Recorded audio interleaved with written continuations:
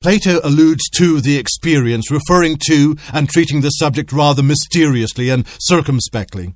He does, however, employ the rather specific aspect of light in his mention of it. Its attainment, Plato asserts, is for one who is genuinely devoted to philosophy, is a man of God, and sees in the course marked out a path of enchantment which he must strain every nerve to follow, or die in the attempt.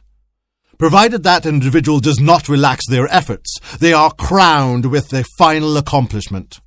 Plato suggests that when this conviction has taken possession of the individual, they should continue in whatever occupation that they engage, but never cease to practice philosophy and such habits that make them the most effective in ensuring them an intelligent and retentive student.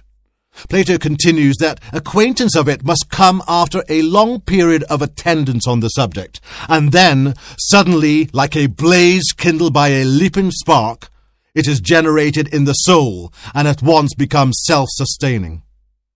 Plato states that he has composed no work in regard to it, and nor will he ever do so, for there is no way of putting it into words like other studies.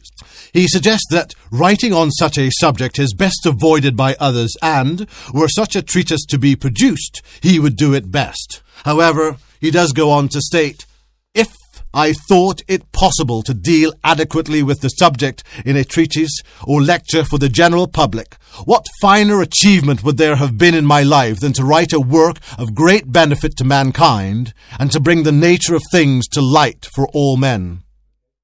Of study and knowledge, Plato states that the study of virtue and vice must be accompanied by an inquiry into what is false and true of existence in general, and must be carried on by constant practice, and throughout a long period, after scrutinizing with benevolent disputation by the use of question and answer without jealousy.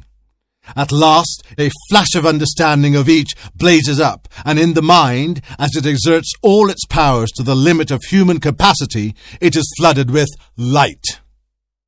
Plato speaks of his reverence for the subject, and states that there is no danger of anyone forgetting it, since, once the mind grasps it, it is contained in the briefest of statements.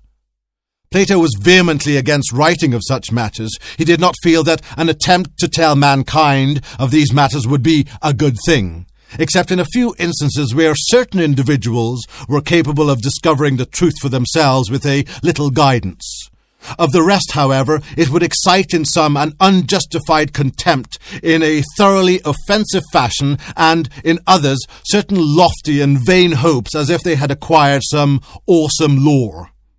On this matter, Plato adds that no serious man will ever think of writing about such serious realities for the general public, so as to make them a prey to envy and perplexity. Perhaps this is a remonstrance to myself for doing just that.